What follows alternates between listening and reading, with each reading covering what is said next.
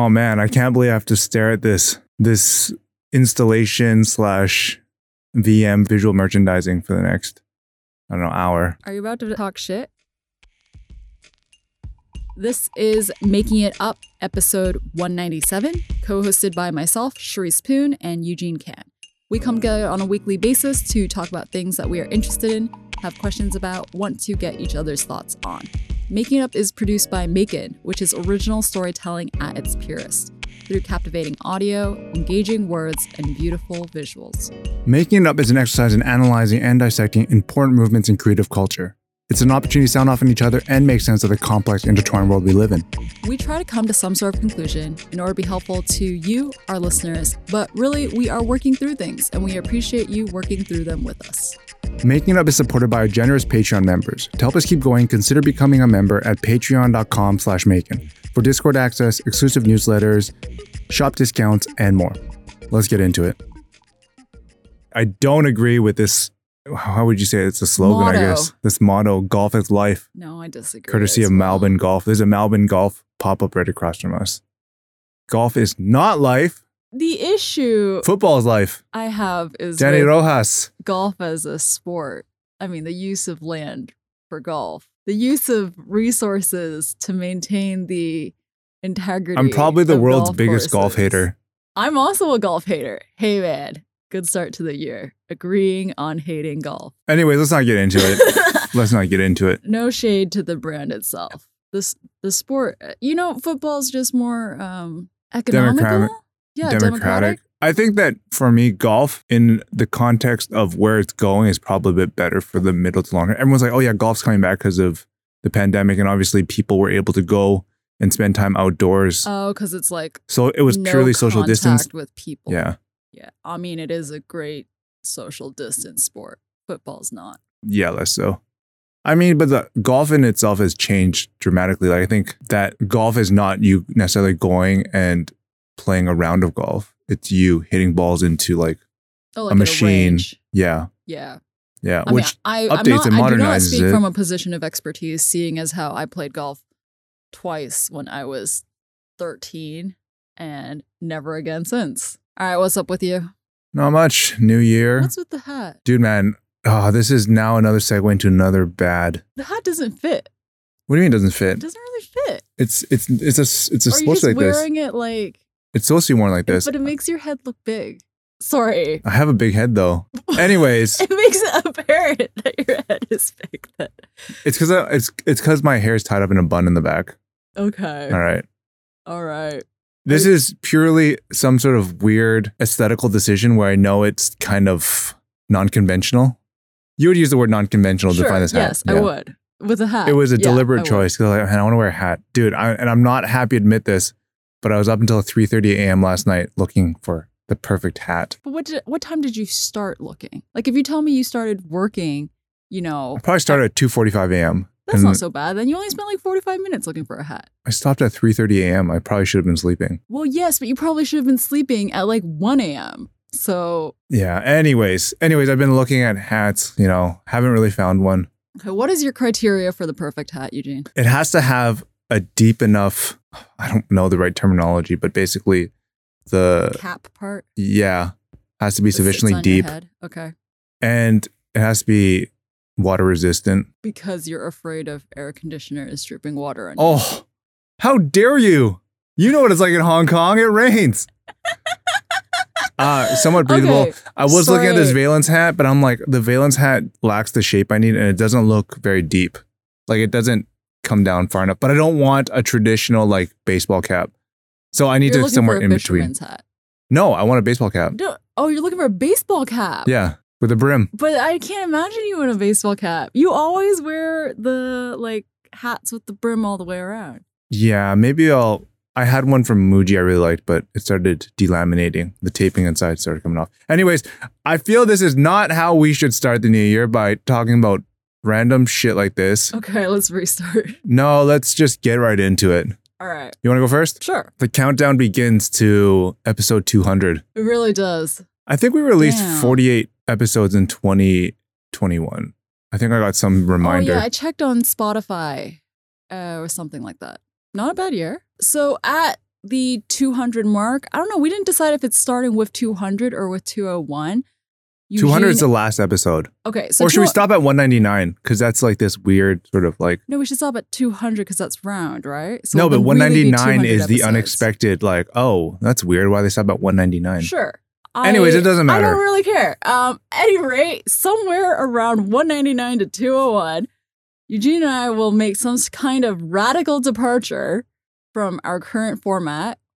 Put a break. TBD, what it is. Yeah.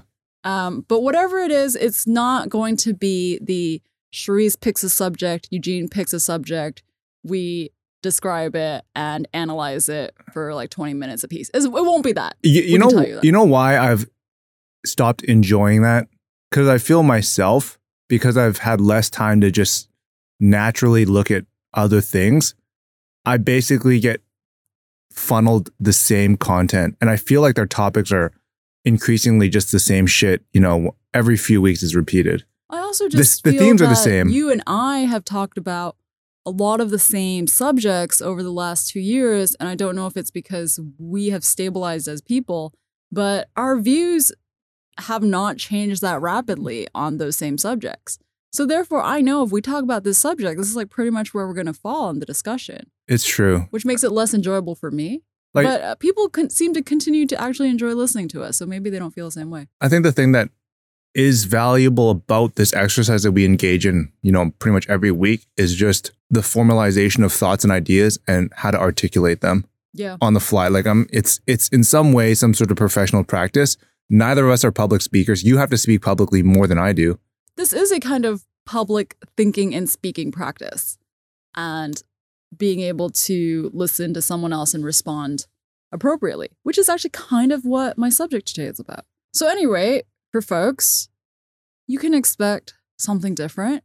If you have strong feelings about what it is we might do format-wise that could take us through like another 100 episodes, we're all ears. One thing I would say, and correct me if I'm wrong, but I think there's certain elements of like running this podcast that if there was a team to help oversee it, like if we had like, some sort of greater financial success, then you would bring people in to handle certain parts of it, which would probably make it more enjoyable. Like if I was to kind of outline what an ideal scenario would be like, hey, you would work with like a research team. You would have an editor. Well, I mean, someone handles social media. You and I, we would just come into this booth and talk for like 2 hours. And then someone else would handle, as you said, the prep work and then all of the post-production and uploading and marketing and distribution.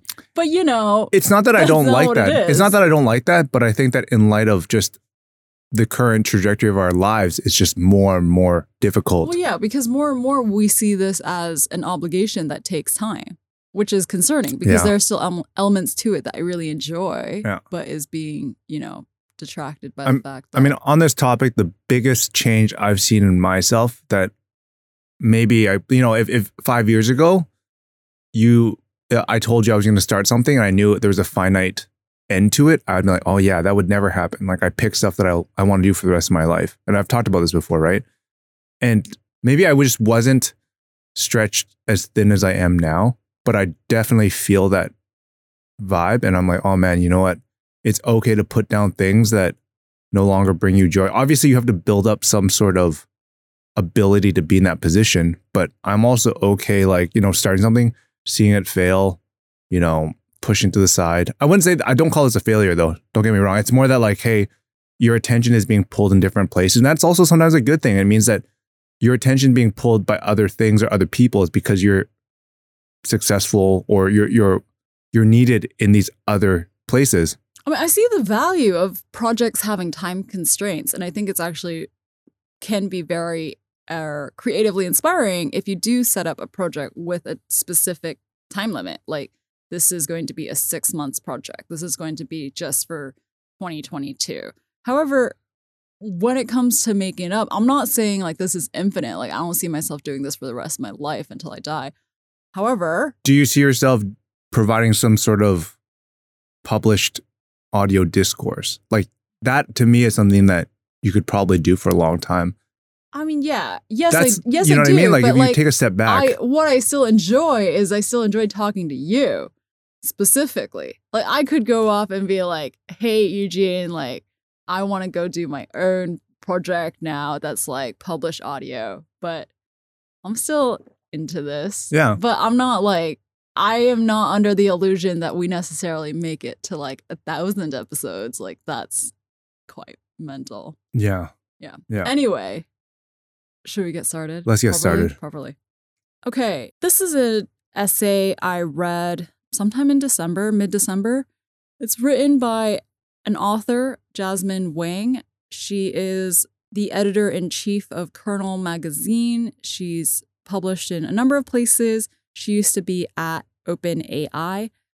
I came across this just through, I think, other people retweeting it on Twitter. So just by chance. And the essay is called Attending to the Other, Under Conditions of Algorithmic Life. And essentially the entire essay is about the nature of attention, our attention and the attention different people at different parts of their lives might use on something, and also about our fractured attention as a society.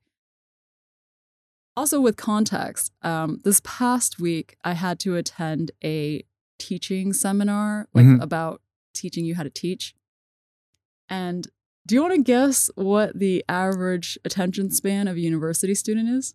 According to the seminar that I attended. How do you categorize that? Like, what is they the start and stop? They didn't tell me the nature of the study. Well, that's but stupid they said then, like the extension of their attention span before it like drops off, before they become inattentive. 32 seconds. That's low. It was 10 minutes in that seminar. However, what's funny is that last night, I can't find this again, but I promise you this was from a study somewhere. I know that sounds like bullshit, but I saw a paper that said something much closer to that seconds figure, which says that a uni student's attention is 65 seconds. Yeah. So anyway. I guess it depends. Like I'm talking about, like for me, the reason why I was thinking of seconds is because they're always thinking, if you don't capture someone within the first few seconds of a video, then they're going to move on kind of thing. Well, I mean, if we talk about like the nature of thoughts, then yeah, I suppose thoughts are always streaming through your head. But in this context, it was about like, if you are giving a lecture, at what point are students going to drop off? And it was like 10-minute mark. And then you have to change things up, which for a teacher is actually really stressful. Like you have to change what you're doing every 10 to 15 minutes. Anyway, Jasmine writes about attention, and there's one paragraph I'm going to read to you.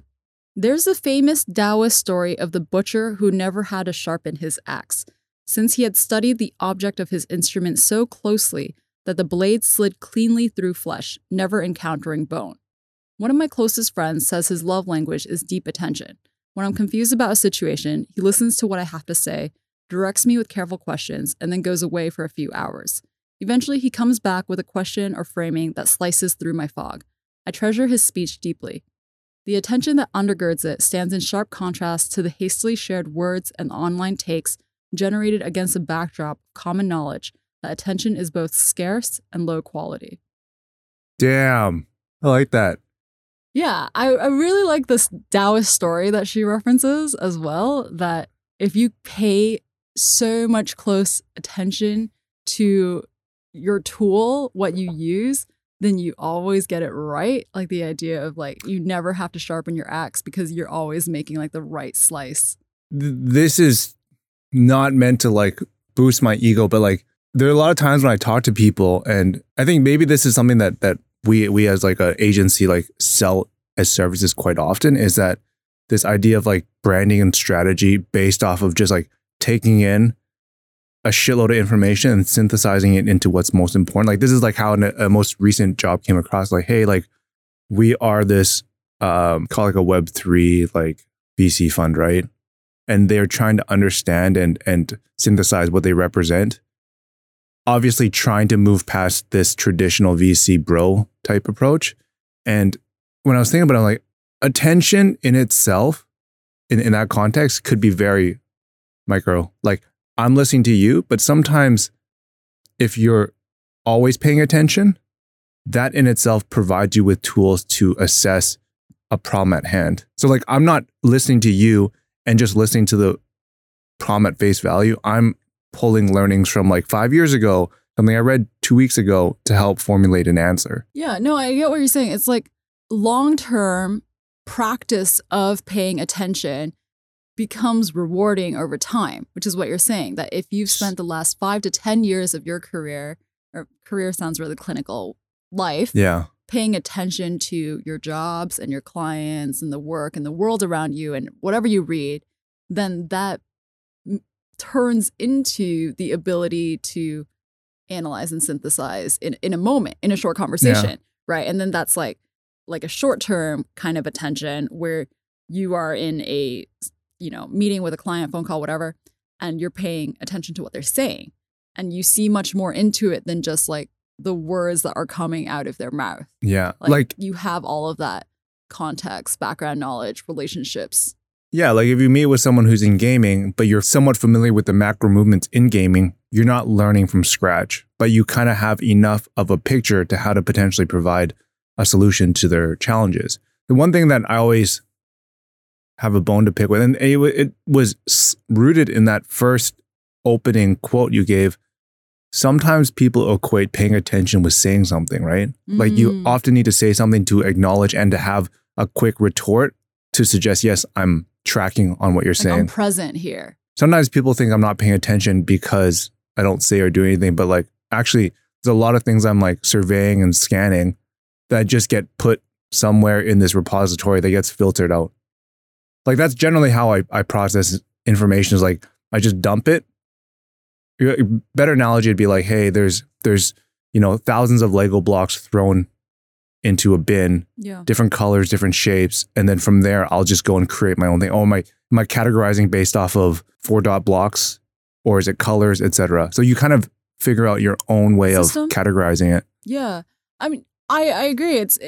Maybe it's because we've matured and getting old. I don't know if it's about maturity. I suppose even. It's not really about age. Some older people also want to like prove that they're paying attention, like prove that I'm in this conversation. And that's why they say something. However, I mean, part of me worries that this is interpreted as laziness, but I mean, you know this, like I've become very slow to respond to people, but it doesn't mean I'm not thinking about what you said to me. So you actually sent me a message about 3 to 4 days ago. Oh yeah. Yeah. About making it up that I haven't responded to. It was about making in general. Well, including making it up. Yeah. Well, I thought about it in the context of this podcast as well. Anyway, you sent me quite like a big, to me, it felt like heavy. It was pretty heavy. Complex problem that I wanted to sit with. Right. Yeah. And I'm unresolved on my answer. I'm also not going to like respond on air. But I think that is a type of attention. I'm not inattentive just because I haven't said anything to you, but I think it's the opposite, where I want to give it the time and the level of thought that it deserves. That is something that gets misinterpreted sometimes, because there are moments where I'll throw big unsolvable problems and I'll put it on the table knowing full we can't solve it, but it's for that exact outcome of, hey, there's that thing that was said in the meeting or whatnot. I don't have a solution. He doesn't have a solution. Let's chip away at it. Because sometimes the solution doesn't come until, call it 5 weeks later when something clicks, something connects. Yeah. And I mean, some people might potentially find this annoying, like the raising of, uncertain problems, problems not immediately solvable. Because I do this with my students. Like they have projects that, let's say the deadline is in 2 weeks. But they show me their work and like I get excited by some kind of possibility that I see in it that I know that they can't do in 2 weeks. Okay. Like with the project, but I still want to tell them. So I'll tell them like, okay, I don't mean that you need to do this. Like don't go and feel stressed that you're going to need to do this in 2 weeks. But like, I think that this could be about, A, B, C, D, E, or like think about this problem, right? Because it's too short-sighted, right? To only just mention things that you can solve in the next couple of weeks, next couple of days. I've tried really hard to change my communication behavior to be more social media friendly. Just like, for better or worse, like a lot of the stuff we do on the agency side sometimes equates to this heartbeat approach to content, meaning just like for a brand, heartbeat content is like stuff you just put out with regularity just to show you're present. Yeah. And for me personally, it's hard to do that. Like, it's not that I don't have anything. Say, I'm super opinionated. You ask me any question, I'll have something. But it's different when I'm forced to put it out in the world on my own accord, because, when you see it, when you're always listening, I feel like I'm regurgitating someone else's thoughts that I've read somewhere else as my own. And that to me is tough. Like some people are, it's not an original thought, but they'll share it and they don't necessarily need to credit it. I'm not asking they do it either, but I'm just saying that like, if you were able to get back past that mental block, it's like powerful, because in many ways, how do I put this? It's powerful in a marketing perspective. Correct. I understand what you're saying. If you are able to convince yourself to produce this kind of content and publish it at like a specific regularity, then it could unlock specific job-related doors for you. However, I don't think it's really beneficial to your personal mindset. Yeah. Because like what you're saying about like, oh, if I read an interesting thing, let me just take this quote, let me paraphrase it. Like that's not me applying any kind of like my own level of thinking. If that's your own expectation. I'm just moving things from A to B.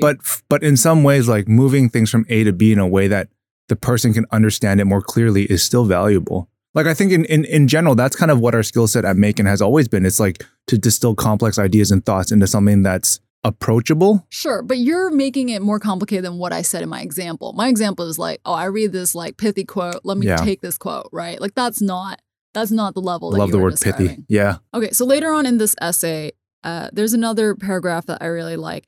And she moves the essay to not just be in general like a rumination on what attention is, but about the importance of attention when it comes to the actions that we do. And she writes, this practice feels urgent. Weil, Simone Weil, another author, believed that simple attention was required for moral attention, which was required for empathy, which was required for ethical action. We are unable to act ethically towards that which we have not first attended to. This includes other humans, but also to the non-human other. The art of attention requires, among other things, an openness to being moved and transformed, the development of language, and the resistance of algorithmic life. And to give an example that she also mentions later on, it would be about global warming and climate change, right?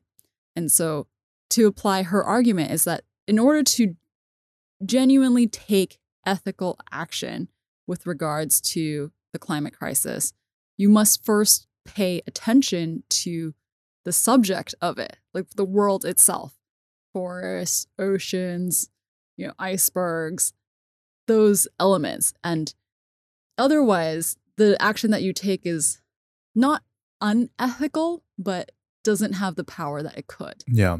Which I agree with. I think, and to bring it closer to home, I think like, let's say you want to do something meaningful for the place that you live in, like the physical place that you live in.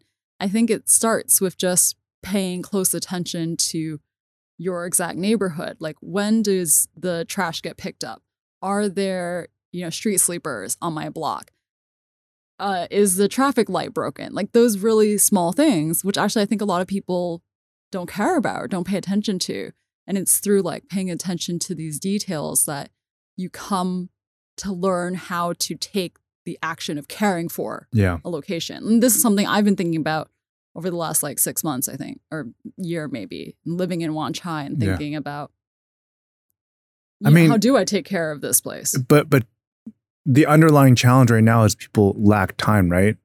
To assess and to dissect and synthesize ideas that have broader implications.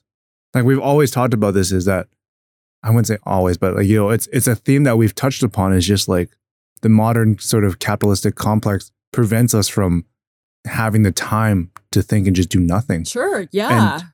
And then we parade certain services as, like game changers. Meal prep, meal deliveries, stuff like that, I think are meant to sort of change our lives. But then it's trying to solve a problem we got ourselves into in the first place that is systematic, or that's systemic, I should say. It's trying to solve essentially a systemic problem, right? Yeah, no, I mean, it would be, thank you for the reminder, because it would be irresponsible of me to like talk about attention and like the need to pay closer attention and not acknowledge that our capitalistic world prevents us from being able to use our time and energy the way we most want to. And that's like not a fact that we can change quickly.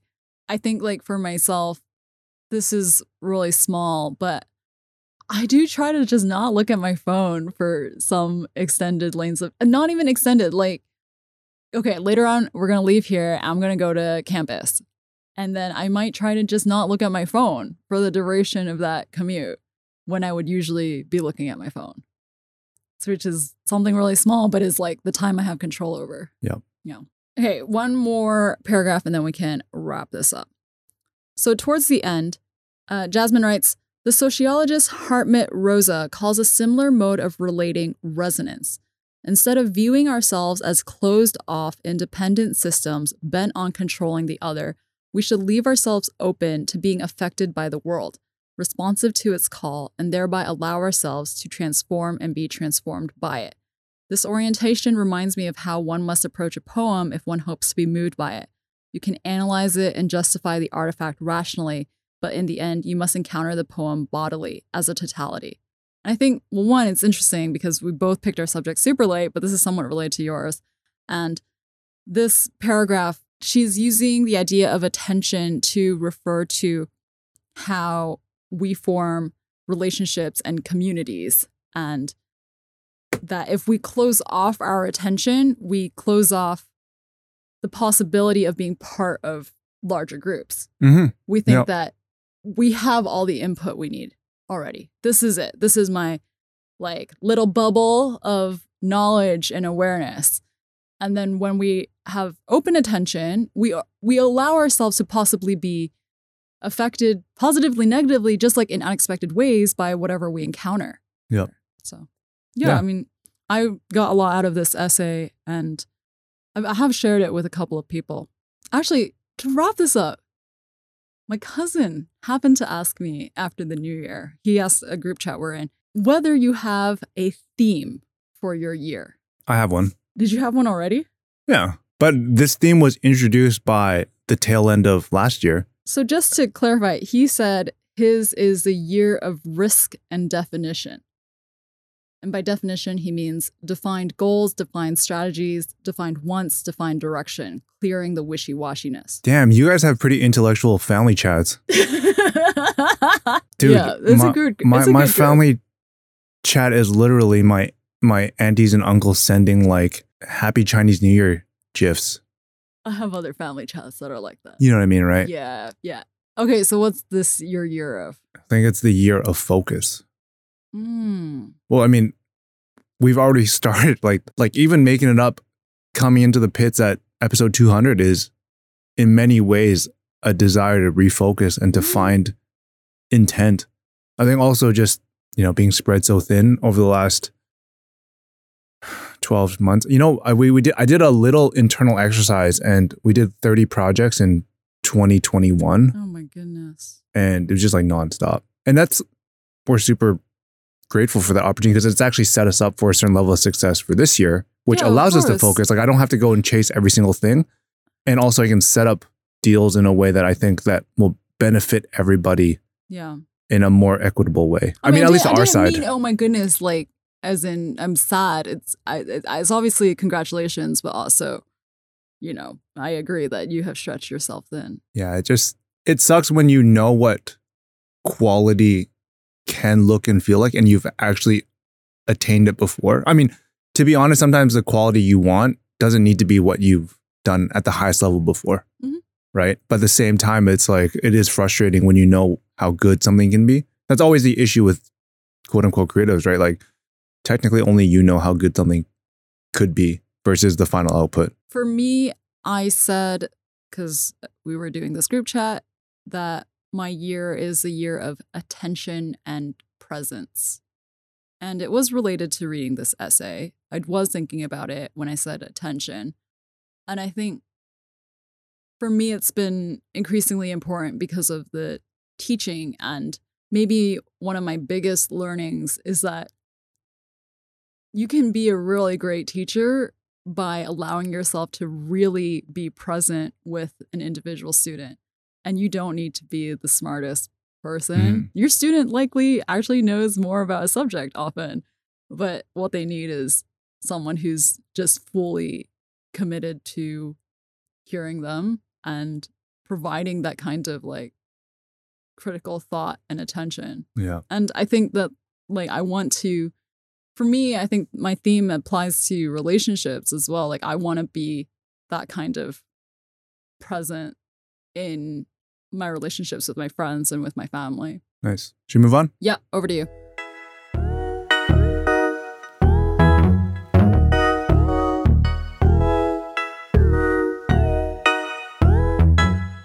All right. My topic today is inspired by this piece called Tribalism is a Self-Fulfilling Prophecy. This appeared in The Atlantic, and it was written by two authors, Dominic Packer and Jay Van Bavel. So Jay and Dominic just recently penned a book, The Power of Us. They talk about essentially tribalism and how you unpack all the different layers, right? And I think that in a political context, tribalism has dominated, I think, a lot of the political discussion because it's bifurcated, especially in the United States. There's a bifurcation between, Republicans and Democrats. But I think that in general, there are so many political issues that have created these very clear divisions. Yeah. Two like extremes. Do you want to get vaxxed? Do you not want to get vaxxed? Et cetera, et cetera. And the reason why this is interesting, this topic, is because I think tribalism in this context feels a little bit pejorative, like, it's a bad thing. But I've also heard it used in a positive context. And this was maybe predating community. Like tribalism in itself was community. And as we know, brands, pretty much anything that operates now has community quite close to like why they're good. There's a good brand because the community is strong. But in reality, is it good because the level of tribalism is high and the buy-in is high? Yeah, right? I'm following you. Yeah. I'm interested in this idea of tribalism as a term that predates our use of community. The reason why I say this is because I remember giving a presentation at like Adidas Japan, like 2013. And one of the other guys that was like speaking, he was utilizing tribalism in a positive way, like just describing like streetwear or just different subcultural pockets as pockets of tribalism. In this current context, I think that there's a bit of a negative connotation. In one of the opening passages, they use this quote from journalist George Packer, who said that American politics today requires a word as primal as tribe to get at the blind allegiances and huge passions of partisan affiliation. Tribes demand loyalty, and in return, they confer the security of belonging. You could easily replace tribe with brand. Brands demand loyalty. I mean, they don't, but they try to demand loyalty, right? And in return, they confer the security of belonging, which is why luxury is so popular. They're badges of identity, not of thought. And then after the quote, the piece says that the underlying psychology of us and them appears grounded in deep-rooted human tendencies to carve the world into groups and discriminate in favor of one's own. So what's interesting about that is when you start looking at it, it's about satisfying like a deep biological need, obviously belonging, security, protection. But then now you're starting to see how that spills over into the social context. And obviously, it's easiest to look at it from a political spectrum.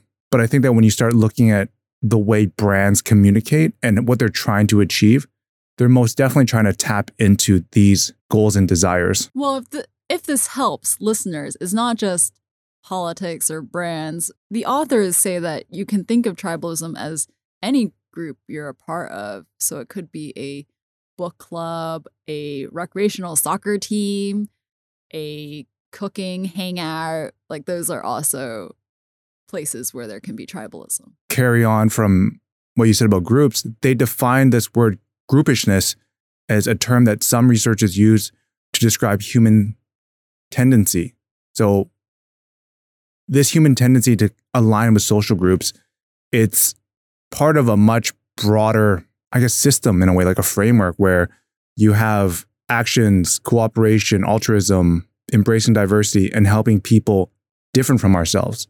So I think there's different ways of aligning this to achieve a common goal, right? It seems counterintuitive in a way. Like I did follow this argument, but essentially the authors say that groupishness can encourage people to behave in ways that are actually better for the wider collective society. Yeah. So instead of that, groupishness means you only care about the people in your group. Groupishness can lead to you behaving positively in general Yeah. to the world. And some of the examples they use is that for every political group affiliation, which is maybe on the negative spectrum of tribalism, there's also positive things like, charity groups that in themselves are looking at people maybe that are outside but are willing to help. So the latter half of this talks about how that you can set up groups to be more open-minded and to have a sense of empathy to help others and to actually create a little bit more of a harmonious environment. So I think that this in itself is maybe moving a little bit further away from this element of how brands operate. However, what it does do is like if brands have an underlying goal of introducing ideas and thoughts, their ability to latch onto, like, let's say, diversity, being LGBTQI positive. In short, what the argument is that some of these tribalistic groups, rather than adopting discriminatory norms, these groups can also promote tolerance, acceptance, and inclusion. This reminds me of how back in the summer of 2020, the BTS Army, which is fans of the K-pop group BTS, collectively raised $1 million for Black Lives Matter. It's like an example exactly of what you're saying. When groups of a tribalistic nature are, I guess, introspective and they understand and acknowledge where they sit within this level of openness, it actually empowers them to do more. So what that means is that, like, if this is a tribalistic group of people, and we're not using necessarily tribalism in the context of political affiliation, but just a group of people are open-minded to ideas and to discourse, that in itself opens up the ability for them to help and or interact with other groups.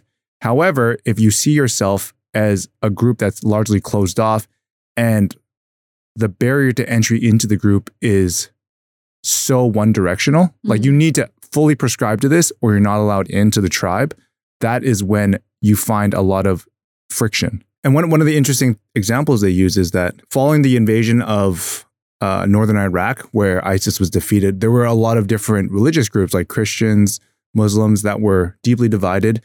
And on paper, this looks like, grounds for another civil unrest. Yeah. But what they ended up doing was they identified what was a good way of coming together and find a commonality, which happened to be playing soccer, playing football together. Oh. Yeah. So no wonder you picked this. Well, no, I saw this halfway through, but so basically political scientist Salma Musa recruited amateur Christian soccer teams to join this new league. And in this setup, what they did was they actually brought players of different religious backgrounds together on one team. So they were playing together for the common goal of obviously playing well, winning, etc. And what this did was they actually created more inclusive attitudes from both sides. Because I think that's what you're ultimately trying to do, is that you're trying to create a baseline and a common denominator that allows people to build on top of. That's one thing that's always challenging, is that when you and I have areas of conflict or disagreement, it's harder for us to convince one another this is how you should think. It is much easier to find a commonality to build off of that, so that that commonality then allows us to understand the different points of difference. Like, your perspective is rooted in your culture, your human experience, so is mine. So I think that's what's interesting, is that finding that baseline and leading with that first. Because I think this is one thing that we're increasingly seeing in the world and the sort of geopolitical stability, is that there's so much division based off of probably a misunderstanding of people's intent. Not to say everyone's doing things properly, but I think there's a little bit of misinterpretation. Like, in many ways, I think that the quicker you can kind of establish, this is something I like to do, is kind of when you're going in and figuring out something. I mean, this is obviously bringing it back into our world, is negotiations happen all the time. Like, you're a client, I'm a service provider, etc. The budget doesn't align. Okay, well, what's the most important thing, and what is ancillary, or what is extra to this? Can we cut that out? Does that make sense? That already is a real world example of how that could be applied. And it's not in the context of tribalism, but you do represent competing points of view that need to find alignment. I think in terms of tribalism, what you talked about observing in current society is that there's a lot of haste in assuming where a person is coming from. And there's way more of a tendency to in your mind, I think, just like this immediate judgment of what the differences are between you and them. And actually what I'm thinking of in particular are these like Twitter discourse / arguments about NFTs, DAOs, and Web3. And there's a lot of, as you said, like hasty misinterpretation there about, people behind the profile pics, right? And I think that this is like the most negative side of tribalism. But on the positive side of tribalism would be to, as you said, to start from what are the commonalities and how do we build on that? I actually saw a great tweet thread from an artist I follow named Jessica Hish, who I would never have expected to like she's kind of old school. She used to be well known for like hand done typography. And she was tweeting about NFTs. And it was really great and just started. I think what was different about her writing about it was exactly as you've said, like trying to point out what she had in common with other people who are skeptics. In this tweet thread, she starts by saying, I'm going to just straight up say it. I'm a crypto artist sympathizer. I like seeing artists make money and pay off debt. I like seeing artists discover new paths to creativity. I like seeing artists find new people who love their work and find value in it. And I thought this was like so clever by starting with, I mean, not clever like she was trying to be manipulative, but this opening of saying things that she likes that surely like people are going to be on board with, like from her community. I was like, oh yeah, I do like artists making money and paying off debt. Yeah. And then from there, like she talks exactly about, NFTs and Web3. Yeah. Because I feel like that's always the argument that's hard for people to push back upon, because I don't think anyone inherently feels art is net negative. It's net positive to the world, right? People enjoy seeing creativity exercised. So when you lead with that argument of sustained creativity in art, it changes the discussion. Mm-hmm. Yeah. So I think regardless of the shilsters, the speculative nature. Oh, we don't have to talk. We don't have to talk about that. We don't have to talk about that length. That's just an example. But in short, you've kind of removed that negativity from it. Obviously, there's always going to be a lot of other things. Just trying to begin from a place where angle. We can agree. Yeah. And then moving into all of the, different elements that there might be disagreements on. I'm just going to read this last paragraph that closes it off. I will say that in general, there is this vibe around the piece being kind of like, oh, this is how new leaders and business owners can lead this next generation for cultural values and whatnot. But I think it's still valid in talking about how to encapsulate this thought process to apply it in a way that hopefully generates more, I guess, unity in a time when there doesn't feel like there's a ton of unity. And they say, understanding how group identities combine with norms to shape human behavior also empowers people, and especially leaders, to focus more on cultivating healthy norms within their group. Rather than assuming that groups will slide into hostility and insularity, humans should hold ourselves to higher standards. For me personally, obviously, culture is like incredibly important because it's a set of invisible forces that create alignment and also allow you to achieve a common goal, right? Without necessarily the need to sprinkle money on top. I think obviously financial incentives are helpful, but I'm starting to see, and it's taken me a little bit longer than probably most people, but the intersection of culture and financial incentives can actually be very, very powerful, right? So that's sort of my whole take on it, because I led with the whole brand argument because a lot of brands are trying to understand and capture this. And that's in many ways why I think brands are increasingly important, because the product is one element of a brand, but so is the representation and the story behind a brand. And understanding that aligns you with certain people that develop a sense of, in this context, tribalism with your brand. Mm. And then within that allows you to align them towards whatever it may be. And that could be as simple as like, I'm going to sell you more product. It could be a little bit more far reaching, like, oh, you know what? I have the underlying belief that if we do this, then we can solve that, right? And tribalism in itself is just strong community. Yeah, I agree. I mean, we say brand, and I think a lot of people do think of brands in relation to consumer products. However, there are brands that are services. There are brands that are for selling non-tangible products. So, it can be Netflix or Apple Music or something like that, where I see tribalism being more effective employed by a brand as opposed to, let's say, like selling consumer goods, which is a little bit trickier to tie in like this deeper tribe ethos. Yeah. All right. Good place to wrap things up for the day. If you are interested in hearing more about Macon, reading and listening to some of our stories, focus on the sights and sounds of creative culture, you can visit us at macon.com. You can also subscribe to us through your favorite podcast app and platforms. If you like this podcast, you can do us a huge favor by sharing this podcast with a friend or supporting us via patreon.com/Macon. Patreon members get access to the Macon Discord, where we talk about episodes of Making It Up and everything else going on in global creative culture. Become a member and join us in those conversations. I'm Eugene. I'm Charisse. And this is Making It Up.